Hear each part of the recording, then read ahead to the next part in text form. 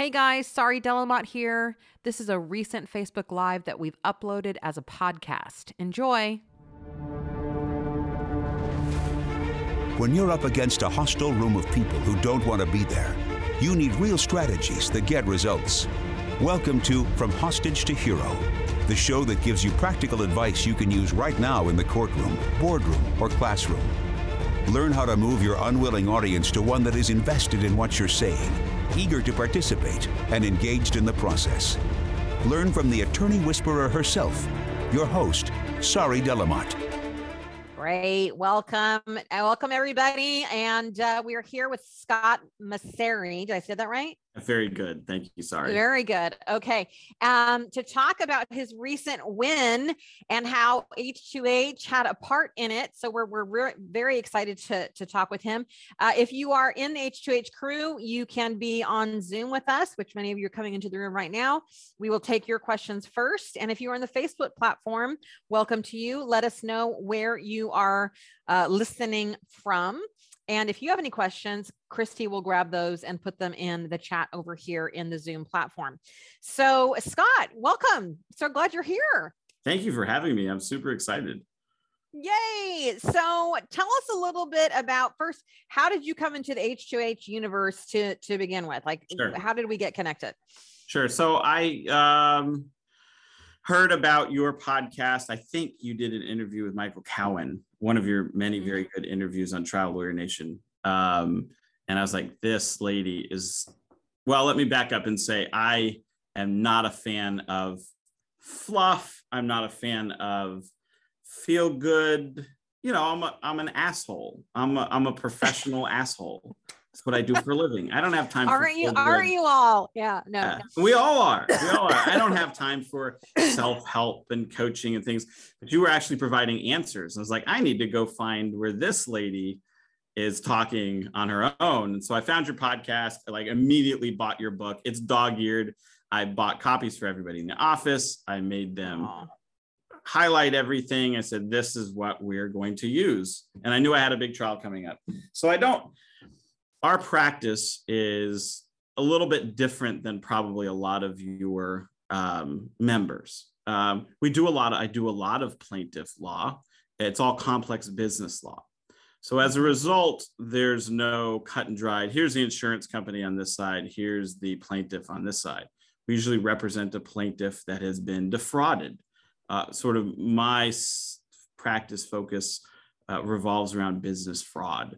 So securities fraud in particular, bank fraud, investment or other contract fraud, that's sort of where we live. And as a result, there's not a lot going on in the plaintiff's world. There isn't a good business plaintiff's bar. So I have to kind of use the principles that I learned from my personal injury friends and sort of apply them in this instance, in which case they work very well. It's the same principles. The jury are the same people that same things. So as a result, because of that, I ravenously devoured everything you put out, basically. And so that's how I became acquainted with you. Sorry. Because you were speaking things that I heard that were true. It was like, that makes sense. It's finally someone is saying things that make actual sense in front of a jury. Okay, well, what was making sense and what didn't make sense? Like up until we came in contact, what was not making sense for you? So I think no one had any answers. You know, literally, what were the things that I had, and you know, it's not just you. Although I think you are at the very front of the wave. There's, David Ball 15 years ago was saying amazing things that I still draw from today. Rick Friedman, was saying amazing things that I definitely drew from. But in particular, the idea that groups think in a way to self-preserve the group. And you are not going to go against the group. That's like, of course, this is how we should be addressing juries. How come no one has said this before? And that in particular, like, how do you create the jury to think as a group? And the crazy thing is, it makes so much sense. How come people were not saying this 30 years ago? Every juror that I've ever met believes the same thing that my mother, that my grandmother believes. You know, right is right, wrong is wrong. And if you can harness those principles for you, they'll do all the work for you. And that's right. What was that's really right. So speaking to me. I was like, this is right. We need to use this. So we talk about a lot about how the jury can solve your problems if you let them, but that's a big mindset shift, right? Is to let these people actually help you instead of viewing them as the enemy that's going to kill you and you got to kill them first. And so what mindset shifts did you have to make going into this trial after you kind of came in contact with this information? One of the big things was, so I'm in Tennessee. My practice, I have an office in Nashville, but I'm in the Chattanooga office. So we're in Southeast Tennessee. It's the reddest of the red states. And that's very comfortable. My family is pretty red. That doesn't bother me at all. But jurors are, to be conservative, they're extremely conservative in this county. And so I was always taught, ask them what kind of bumper stickers they have on their car. Ask them, what kind of magazines they took in. And I quickly was like, this doesn't get me anywhere, because it's not a left and a right issue. Maybe today, notwithstanding, in the news. But fraud is fraud. That's right. Treating people dishonestly is dishonest, whether you are left, whether you are right. These people all think the same things. They're normal American people. And you don't have to go to the left or the right to find those things. So half the things I've been taught to ask people in voir dire didn't matter.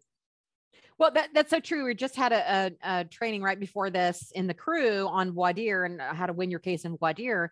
And we were talking about this very thing, is that people don't stay in the boxes that we create for them, right? No. So we can ask what their bumper stickers are, what magazines they're reading, or what news programs they're watching. And then we make up stories about what we think that means. And we are often wrong. And so what I'm always telling people is, why are we making this so hard on ourselves? Why don't we just go in and ask them what they believe instead of asking them what they're reading? Like, let's just cut out the middleman and go for what, as you said, your mother and your grandmother, and we all as Americans tend to, of course, there's some people who fall outside of that, tend to believe and rally around. It's so much easier, I think. So tell us a little bit about this case. So what were you up against? Sure. So in this particular case, this was primarily a securities fraud case. And my background is securities regulation. So that's why I kind of get drawn into these, because I understand the way that both federal and states regulate securities fraud. And the big thing is you have to tell the truth. And so that was one of the overall themes that we developed. But it was, in this case, it was an elderly woman.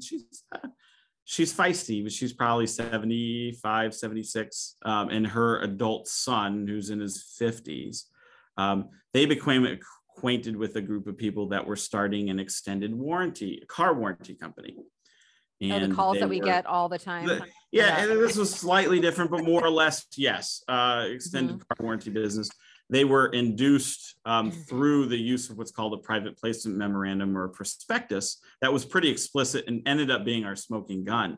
The document contained more than 24 explicit promises about what would happen if they invested money, where in particular, where that money would go and how it would be used and how it would come back to them. So they were induced to invest about $250,000 into what they were told was a holding company, but it turns out that the defendants, and there were 11 defendants, so we had six entity or company defendants, and then we had 5 individual defendants who were the founders, essentially, of this group of companies. They were told they were putting money into a holding company, and they in the private placement memorandum, there was an infographic that had this tree that showed the holding company owned all this group of subsidiaries, and here's how the money would come up. Well, it turns out that the holding company didn't actually own any of the subsidiaries. It was, in fact, a worthless shell company. And so one of our challenges was that traditionally in an investment fraud situation, you have a situation in which the money is lost, it's gone, and you're trying to get back money. In this instance, they made a fuck ton of money on the investment that they made. The company took off, it made a bunch of money. They didn't pay back that money to them because they told them, oh, your shares are worthless. This company, you didn't invest in anything that had any worth. So they sequestered that money off to the side and induced them to invest in a shell company. And so that's why we were suing them. And so we went to a 2-week, this really was a 4.5-year journey. We went to trial in August. It was mistried 2 days into trial because of COVID. One of the defendants, who I should point out was convicted 4 times for fraud in the past, came down with COVID magically on the second day of trial. And the trial, it was forced to mistry because we had a jury seated. The judge said, I don't care if it turns out he doesn't have COVID. This jury will not sit here. They will not want to be in a courtroom with someone who had COVID or potentially had COVID. And so I'm going to have to disband the trial. So mistried. It's a huge ordeal. We had to retry it in February. And so in February, we went a 2-week jury trial, ended the first week of March. And we walked away with a successful $2 million jury verdict, which included $1 million in punitives. And, that's not as impressive as some of our colleagues who have 9-figure verdicts. But in a business world where pain and suffering is not on the table, significant verdict in a very, very red county. It's a very rare thing to see any punitive damages, much less 7-figure punitive damages. So we were quite satisfied and proud of the outcome. A win is a win, right? I just always say that it's wonderful to have that win. So what were some of the issues that you had to deal with, particularly with the jury? So I know some of the things that you shared with me in an email is that one of the problems was there was a lot of complex information that you had to get across. Sure. So how did you end up doing that? Sure. So, we sued under something like, I think we went to trial on 7 counts of various state securities fraud, breach of fiduciary duty, different theories of common law fraud. We had to distill that all down. So one of the big things that we did was spend a lot of time. How do we take these very complex issues? It's so difficult. The certain counsel that had been involved in the case at different points in time didn't always understand. How do we take this and explain this to a jury in a way that makes them understand? And so we took this down to 2 things, really: distilling it down to 3 rules, and distilling it down into words that made sense to the jury. And so the 3 rules that we had were, number 1, all companies that take investments have a duty to tell the truth to their investors. Rule number 2, all companies and their directors have a duty to not conceal or cover up material information that affects the investor's investment. And rule number 3, if you break rules 1 or 2, is you have to make it up to those investors by paying them what they're owed. So we use those, really turned into 2 sort of principles and then a remedy or a fix. We called them duties. And it made sense because now we're suddenly talking about, we're telling the truth. I mean, everyone tells their 4-year-old. I have a 6-year-old and a 9-year-old at home. Tell the truth.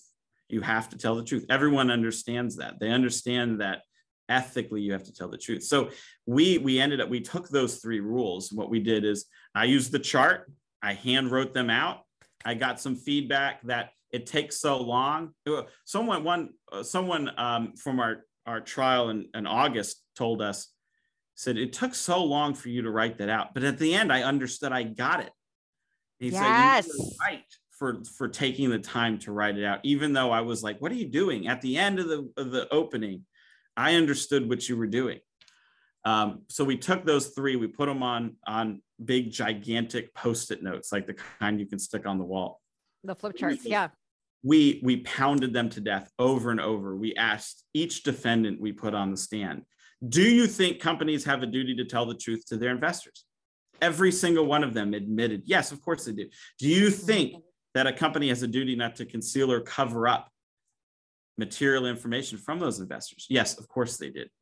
And do you agree that if a company breaks either of those 2 principles, that they should make it up to the investors by paying them what they're owed? Every single defendant, as prepped as they were, and these are fairly sophisticated individuals, admitted that, got us to admit the 3 rules. They validated those rules early on and throughout the trial. So when it came time to open, to get to closing, it was just a matter of putting them up and saying, look, they're the ones that told you That's exactly right. That You know, it rules- sounds very much like Rick Friedman, right? So these are the Yes. rules, then they they either have to agree with them or look stupid disagreeing, Yes. right? Yes. So that's the beauty in it. And as you know, and so many of our attorneys know, that it's difficult to get it that simple. I mean, once you have it, it's like, of course, these are the things we should always lead with. But man, we start with something so complex. And when we really look at our cases and we start getting really clear about how simple they really are about principles that anybody can. We were just teaching on principles today. Principles are fundamental truths. Like you said, we teach our kids, tell the truth, be truthful, don't lie. People can rally around those principles. Yeah. So how did you, go ahead. No, I was just going to say the distilling down was the key.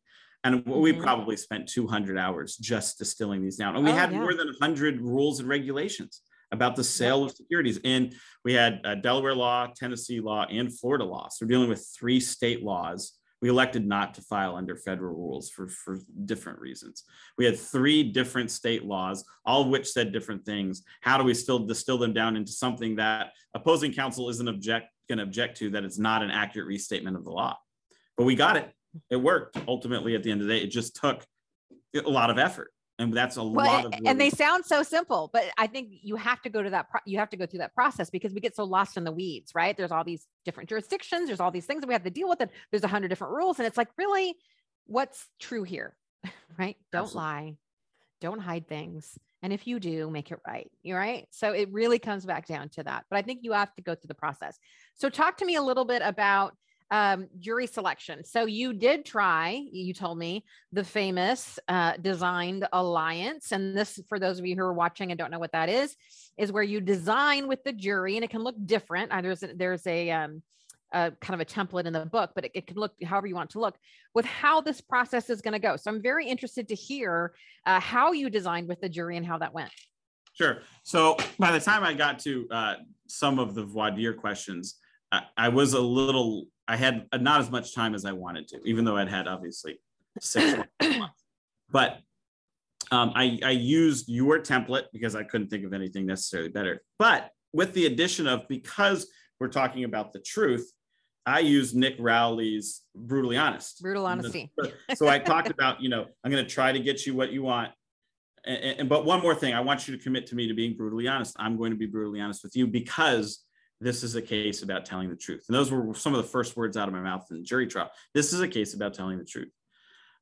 Use that. I would say it with practice and with doing this for many, many years, it will get better. One of the things I forgot to do is we got so involved with the jury. I forgot to ask them at the end of the day. And now who at the end of the day wants to be on this jury? Wants to be. You know what, though? It didn't matter. The jury was remarkable. We loved our jury. And one of the things I made sure I did was I learned every one of those jurors by name. And every day I thought about those jurors. And I thought, what are they thinking? What are they going to want to know? And I personalized each one of them. And I thought that was incredibly helpful. When I got to closing, I wasn't talking to 42 and 64 and 36. I was talking to Bill and Mr. Harden and Tammy, and that I thought created meaningful impact. But our jurors, I was shocked how much they ate up this, by any standard, boring ass case about a bunch of people who shouldn't have been investing in, extended car warranty business in the first place.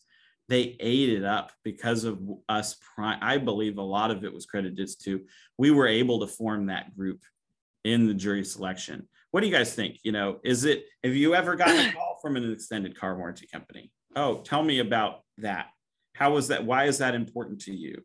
What would you, if you had a chance to speak to those companies that called you, what would you say to them? What would you do to change things?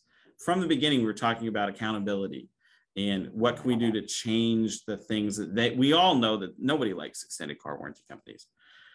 We were able to sort of establish that group early on. Now, when we tried the case in August, I had a very concern because there was no group that was being formed. I liked my jury, but when they were impaneled, they were told, because we were still under more strict COVID protocols, not to sit near each other. So as a result, the jurors, I think, took what was a concerning but fairly reasonable rule about social distancing. They took it way too much to heart. And as a result, they wouldn't even talk to each other. And and that's what we talk about. The jury or groups form through interaction, right? Exactly. If they don't have that interaction, they're not going to form. I was very concerned when I saw them out in the rotunda of the courthouse reading books by themselves and being separated. In this case, after we finally picked the jury, we broke for a late lunch. I saw 3 of the ladies go to lunch together. I thought sorry, would like that. You're forming I love it. Yeah, we're forming the group. That's great. That's great. Right away, I got to go back though, because everyone's wondering. So in the Design Alliance, did you do the part where you said, now, I want to find out who wants to be here and who wants to go home. And I can't guarantee, that you'll be able to go home, but are you still wanting to talk to me? Did you do that in there? I did that. I was not as. Were you objected to? No objection. Judge, everyone's freaking out that, you're not going to be able to do it. Now I had a judge that will tell you up front, counselors, I like my jury, I like my lawyers to try their own cases. But I did not feel either in August or when I did it and they had 6 months to think about what I had said the first time. I didn't get an objection the second time. I didn't get any objections to any of your type stuff in jury selection at all. Well, I love hearing that. How did you let the jury solve some of your problems? Give me an example of that. That's if there's one overarching theme of our conversation today, it's do what you need to do and don't sweat that. So one of the things we did, as I thought early on, I was able to build some capital with the jury. There was a guy who clearly did not look like he belonged. I could even smell him from where I was standing in the jury. He has head down. He didn't want to answer questions. He didn't want to participate. I finally got to him. I have to ask this guy some questions. Turns out he was basically a recluse who was dragged to court, against his will. And his father lives in his house and is dying, and he cared for his father. And I painted a very tough picture. And he told the court he didn't think he wanted to be there. So rather than sort of wait to the end where you make your things on the chits and you make your selections or your it's been a long time. Yes, your peremptories. I made a motion to dismiss him for cause, and the judge didn't agree with me. He said he ultimately did dismiss him for cause, but would not dismiss him right there. But I thought the fact that I showed early on, I was willing to give someone up because it was better for them. I thought that built some capital with the jury, it built some credibility. Later on in the middle of the trial, so we had, in addition to being mistried in August, we had a juror come down with COVID. He got dismissed, and we adjourned for a week through the 5 business day COVID period. And we did not know whether anyone would come back. And the court said, if we don't get, 11, or I guess at this point, so we had 14, so we had 2 plus 2. If we don't get our 12 jurors, we're going to have a serious conversation about mistrying. 13 jurors were there on time.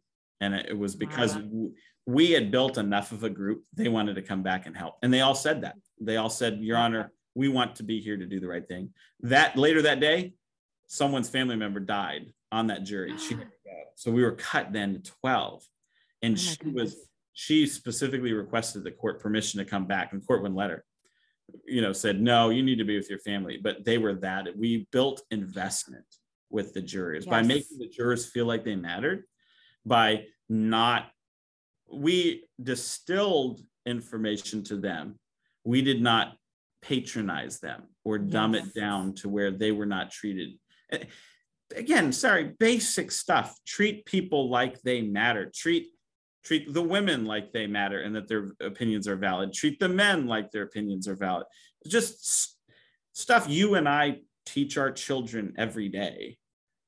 If you apply that and apply it earnestly, we had opposing counsel asked at one point one of the women to remove her mask. About half the people were masked. It's Tennessee. Masks are not a big thing here. Asked one of the women to remove her mask. He damaged himself, I think, by asking her to remove. He was having trouble hearing, and I get that. But not just treating them with that respect of not getting into that sort of thing, I think was an unforced error on their part.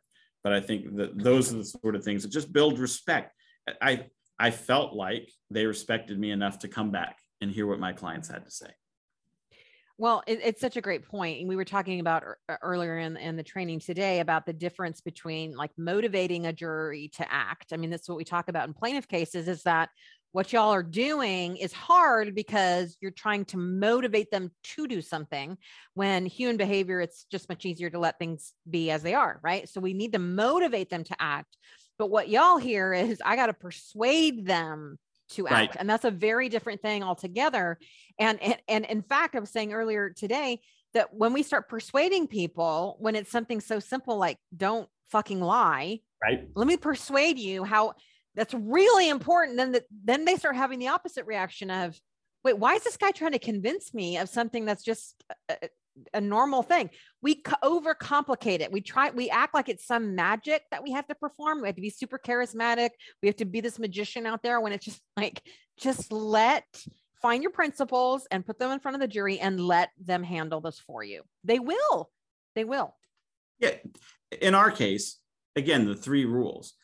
In order to find in favor of the defendant, because the proof was overwhelming, the hard evidence was overwhelming. They would have to say that it's okay for people not to tell the truth. It's okay for them to cover up information. And even if they did, you shouldn't pay them back. They don't get what they're owed or what they deserve. Right. I mean, those principles, or you could apply that to a car wreck case or, a truck wreck case. It's not okay for the truck company to have its, backup camera working, or it's not okay for them to observe basic training. Like, no one's going to disagree. So don't feel like you have to push them. And that was one of my big things. I've got 17 points that I want to argue, depending on what my counter arguments from opposing counsel are. You didn't need that. They don't need it rammed down their throat. Give it to them. They're human beings. They will figure out all the other steps. And and it required me to let go. And, we're attorneys, so we want to control every aspect of our case. Mistrying the case, I think, as difficult as it was 6 months earlier, allowed me to sort of process some of those feelings. Love that. Yeah. That's what we talk a lot about mindset around here. So tell me about the pig. All right. So this is one of my favorite things to come out of this. So I coached, I did mock trial in high school. I did mock trial in college. I've coached mock trial for years and years and years. One of the things I always tell the kids is get a visual and politely ram it down the jury's throat over and over. And then when in one of your podcasts, you talk about ringing the bell, come back to the same thing over and over and ring that bell. And it creates these neural pathways with the jury. They understand things. Well, I have a case involving, fraud and telling the truth. And I didn't have Pinocchio to go up there, although that would have been great. If I could have had someone that his nose grew every time, it would have been great. But I needed something to explain stocks and shares and how stocks make money and how the ownership relates to the investor and how you can lose all of that. And I couldn't think. Finally, like a week before trial, I said, you know what? Go on Amazon and buy a piggy bank. So we bought a pink piggy bank that was. It's got to be pink. It's got to be pink. And it's across my office. I should have put it on my desk, but we bought this piggy bank. And my partner, Dan Barra, he's very experienced. He litigates all over the country, extremely experienced. He told me later, he said, I thought you were an idiot for this piggy bank. It's very, it's very whimsical. I'm not very whimsical. And it was this very whimsical pig. And so what we did is after our teaching session, or in the middle of our teaching session, I said, look, this piggy bank represents my client's shares. You could put money into it. And I robbed my kids' banks where they have like the gold dollars and the silver dollars. So I needed something that clinked. So the night before trial, I stole all their money out of their piggy banks, and I put it in and dropped it and rattled it around. I said, these are shares. They can gain value by profits being generated in the coins in there, or you can take the piggy bank and whatever's in it and sell it for a profit. So that was the piggy bank.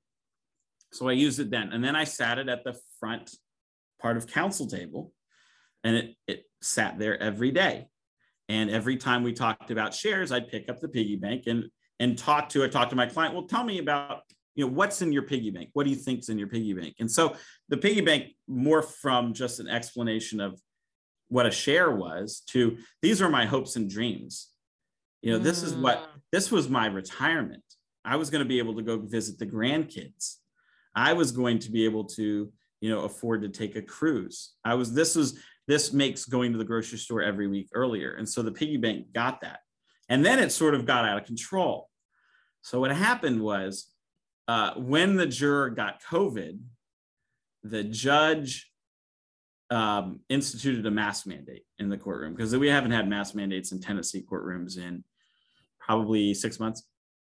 And the judge put in a mask mandate for everyone. Well, we put a mask on the pig. I knew it was coming. Again, it's just, not even my style necessarily. It was just sort of whimsical. We put them right there on the front of the council table. The woman in the jury, and they were, this is jury trial. They took it very seriously. They were warned not to talk to anybody. Woman who turned out to be the foreman of the jury stopped in her tracks, turned to my paralegal and said, "Oh, I love the mask on the piggy bank." Didn't even mean to. And she blurted it out. That's the moment I knew we had the jury.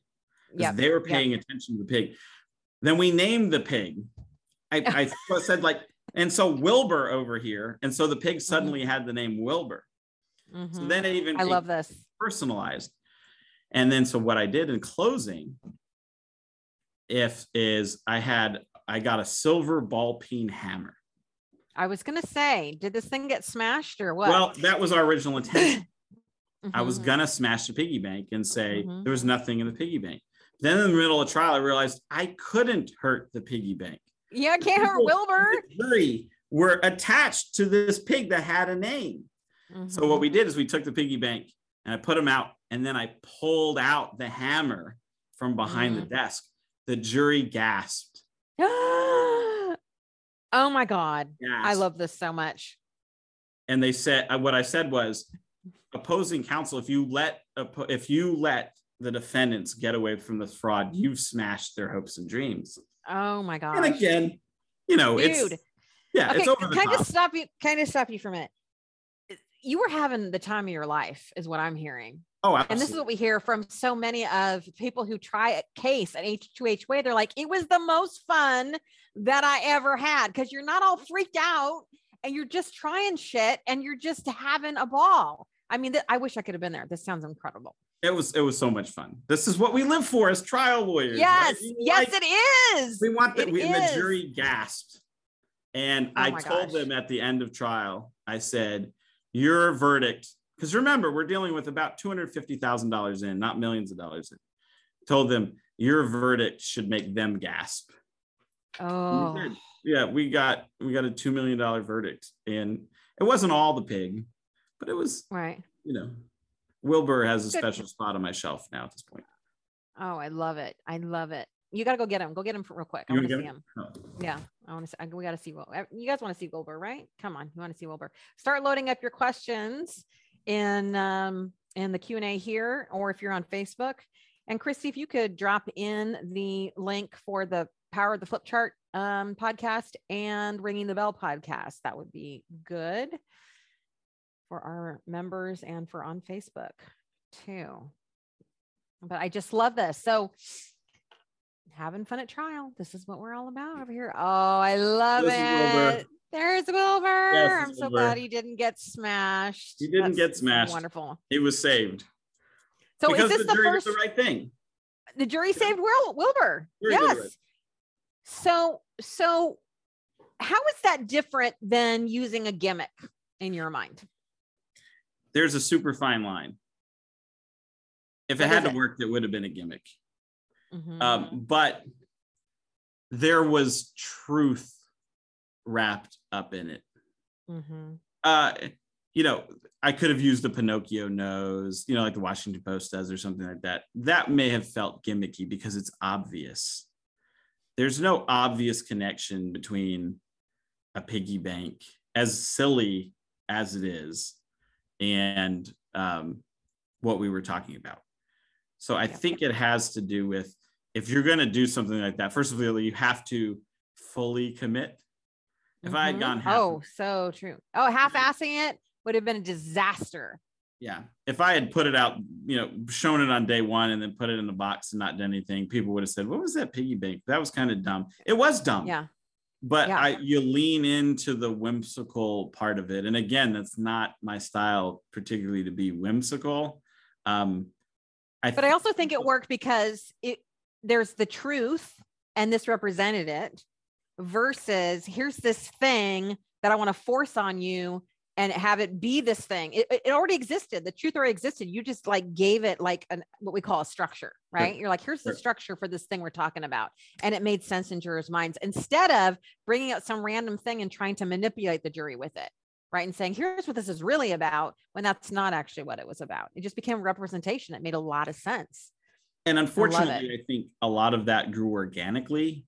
You know, I was going to smash the pig. I didn't realize until most of the way through the trial that they had an emotional connection with it. It grew. Right. The mask was last minute, like, oh, we've all got to wear masks. Put a mask on the pig. That's the magic of this, is that you're not following any kind of script. You're watching the jury. You're noticing how they're responding, and this is where all the fun group dynamic stuff gets to come in. And you're playing with that. That's where we talk about that. This is really an art that y'all are doing, but you can't get to the artistry until you let go of your bullshit beliefs about jurors and about how you have to control the whole process and about how they're there to kill you. Once you get rid of all of that, then you can play. We talk a lot about play around here, but what do you mean play? I'm like, I mean play. I mean, look at all the attorneys that have been coming on and doing trial debriefs. Y'all are telling me the same thing. Oh my God, this was so much fun. Oh my God, I listened to my instincts. Oh my God, I trusted the jury. And that's a different experience than most trial attorneys are having today. Is this the first time you've done like an H2H trial besides the mistrial? Yes, it is. And how was it different than how you've tried cases before, outside of the specific things you've already told us? One of the things I think it did do is I think it confirmed my instincts. I've been doing again, the theme or the object lesson or the pig. That's something I can see looking for without hearing that from you first. It confirmed that those instincts I need to lean into more fully.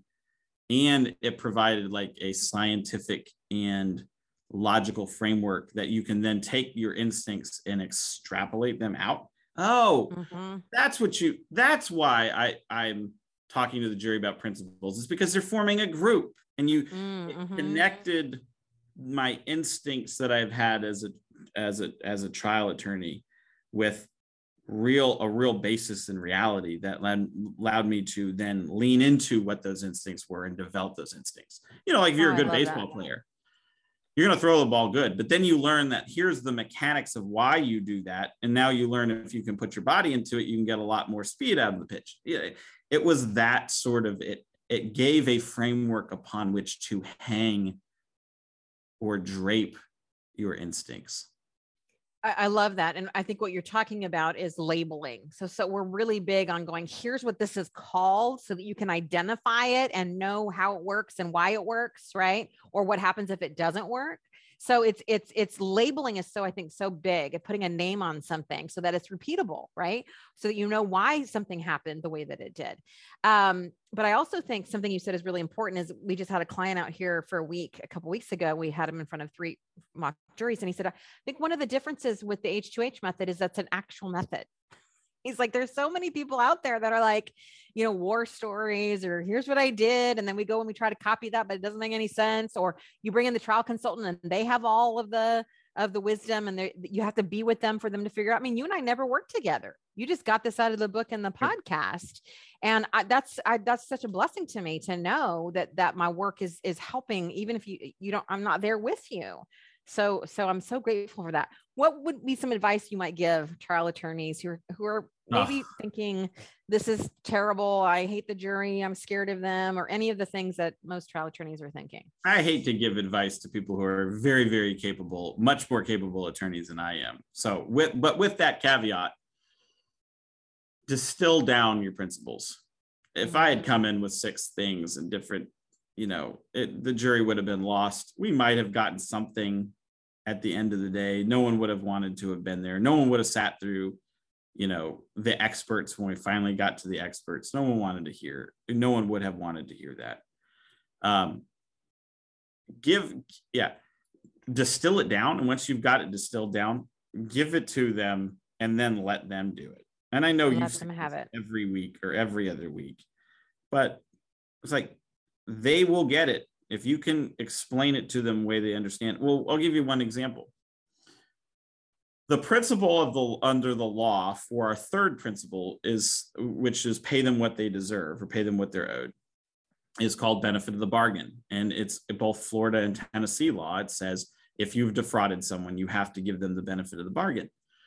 So we were using benefit of the bargain. And I kept saying that. And even like when I went home to my family for like the weekend, I mentioned it to them and they didn't get that part. They were getting everything else. They didn't get benefit of the bargain. And my co-counsel, Zach Darnell, who sat second chair with me, he had the same experience with his family. And we were talking about like, why don't they understand this? It's a very simple concept.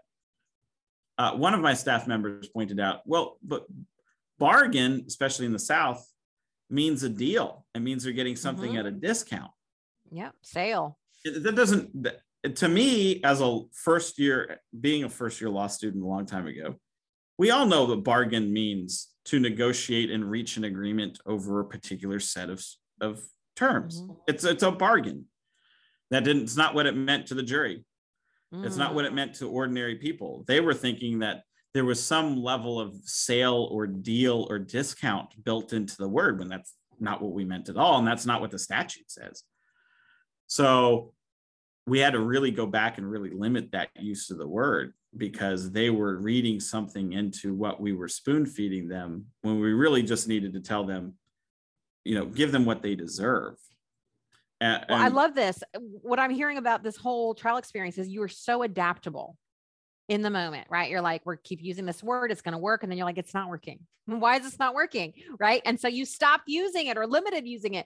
You saw that you're going to smash the pig. You decided not to. The whole mass thing, you put it on the pig, right?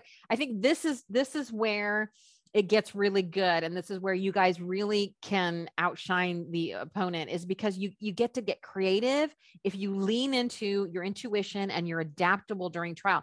You want it to be scripted. You want the formula. You want everything to be set out in advance. It just isn't done that way. You've got to be thinking on your feet, just like you were able to do in this trial. And I think that's what got you this great, beautiful verdict. You have to be able to get rid of things that you really like in it. You cannot. I really like the benefit of the bargain. I thought it made a lot of sense. You have to be willing to say, that doesn't work, I'm going to change what I'm doing. That's exactly right. That's exactly right. We were, again, with the client, we had 3 juries, and every time we got in front of a jury, we were like, ooh, that didn't work. Let's try that. Let's try things that we had sat here and worked up on our own that we thought were brilliant. We tried out in front of a jury, and we're like, oh, we don't love that. Right. And he comes in and he says, well, I did a clopening with the focus group and they gave me all this negative information. And I said, well, did you do a voir dire as well? No, you never do that with focus groups. You just throw a clopening on them. Right. And I'm like, well, there's your problem. Garbage in, garbage out. If you don't have this group formed in voir dire around your principles, if I just throw information at them, they're going to tell me something that's totally different than if we give them piece by piece and they're playing with the principles, and then the opening gets layered on top of it. They've got to be involved in the process. Not to say that focus groups don't tell us some great information, but it's an incomplete information. Sure. And you saw that here with the jury that you got to actually play this. Well, congratulations on your win. I don't see any questions so far. If you have questions, go ahead and load them up now. But what will you do differently moving forward in upcoming trials? It worked pretty well. I think more of distilling down, more of taking things down. The flip chart worked extremely well. I would probably work the designing alliance. I will try to adapt it more for my own words, but I got the feeling early on I didn't know enough about how to do it properly to do it on my own. So I wanted to use what you had recommended. And I must have listened to your podcast that I think it was like a 40-minute long podcast on how to do it. I must have listened to at least portions of that 6 or 7 times. I will probably try to grow that. Make it your own. Make it on my, make it my own. That would have been the big thing, just because I think that is, and you've said this for a long time, that's not a one size fits all thing. You can't just assume it's not going to work in all circumstances. I think it worked pretty well. And I think we got where we wanted to get fantastically. I wouldn't say that my eloquence was what on that one issue was the deciding factor. So I will continue to learn to develop that. Do you feel that the design though is helpful? I think you have to. If you can tell the jury, this is where we're going, then you'll form the group. Yep. It follows that one comes after the next. Absolutely. But so many attorneys are so afraid they're going to be objected to, and the judge will never let you say that. And you guys continue to come on over and over again and say, it went fine. And you know no what? Problem here. Let them object. Yep. Right. Let them object. That's the point of trial, is objections. Yeah. Great. There is a question. I see that. Oh, what was it like to simplify such a complex area of law? What was it like to what? Simplify such a complex area of law. I enjoy it. I find that I'm naturally a teacher. Although some people probably don't want to hear me teach, but I feel like sort of, I'm not a know-it-all, but I want everybody to know what I know, because it's so exciting and I want them to be excited about it as well. So distilling those complex areas, which I'm very comfortable in living in day to day, because that's what I do as an attorney. Bringing it down was exciting, because it's like, it was very goal-oriented. How do I get this to where an ordinary person who may very well be smarter than I am understands this one niche area that I know that, only literally a few thousand people in this country understand. Like, how do I get? But that's oftentimes a problem, that you're so close to it, right? Because you so live into it, you live with it. That's the issue, isn't it? It's like, I get it. How do I explain it to someone who doesn't have the knowledge that you have? I think that's the exact issue. You have to be selfless in that you have to put your ego aside, because that's what it comes down to, right? I understand it. Why doesn't everyone else? That's an ego problem. If you are the only person in the room that understands this very complex issue, there's a problem, because unless you can communicate that to other people, you've done nothing. It has no value. It has no value. Has zero value. You have to be able to get it down to where other people understand it too. And you have to put your ego aside to do that. That's right.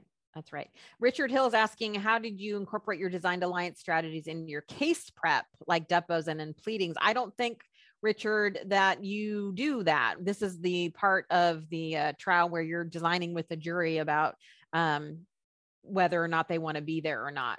So that, I don't know if there's anything you want to say there to that, Scott.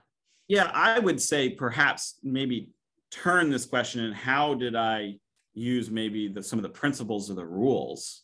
To tell you the truth, I think I got to Sari's wealth of knowledge and her methods after we had completed a lot of that. However, I definitely would begin to incorporate things that you want the jury to hear admitted, like the 3 rules. If I had come up with the 3 rules earlier, you would adapt them into your deposition.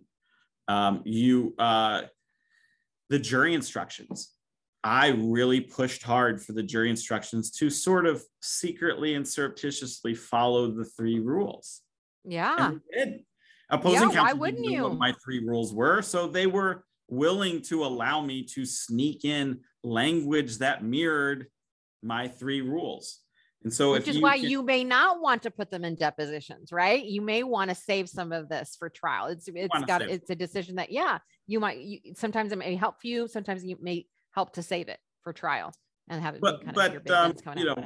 Rick Freeman in Rules of the Road talks about drafting from the jury instructions. The jury instructions are the principles. Ultimately, the jury instructions are the principles.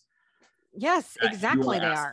Jury. So I think Richard, it does help to, from day one, holistically think about where I'm going with this and what I want the jury to believe and what I want them to believe for me at the end of the day. However, it's going to change 15 times because my rules change 15 times, and you have to be willing to adapt, and you have to be willing to jettison the things that you're smoking guns from 6 months or 2 years ago in depositions. You have to be able to throw those out and go do something completely different. That's exactly right. That's what makes a great trial lawyer. Well, we talked about that, Richard, in the trial or in the training earlier today. So you can go back and look at how to create principles from that. If you're in the crew, if you're not in the crew, you can join the wait list at FromHostageToHero.com for when we open again. And Scott, so glad that you had this win. Congratulations again. Thank you for being here. It was such a pleasure to meet you. And I hope that you continue on your journey of winning more cases. Thank you. Congrats. I look forward to working with you and continuing our working relationship. So wonderful. Okay, we'll talk soon. Thank you, everybody, for being here. Thank you. Bye-bye. Bye. Thanks for joining me today. If you benefited from what we talked about or just want to let me know you enjoy the podcast, go ahead and leave me a review on whichever platform you use to listen to From Hostage to Hero. Add a comment and I just might give you a shout out on an upcoming episode. In the meantime, head over to FromHostageToHero.com to order your copy of my book, From Hostage to Hero, Captivate the Jury by Setting Them Free, and to get on my mailing list. I send out trial tips and encouragement right to your inbox every single week. And while you're there, make sure you join the waitlist to become an H2H crew member when we reopen. We only open a few times each year, and you do not want to miss out. I look forward to our time together in next week's episode. Talk then.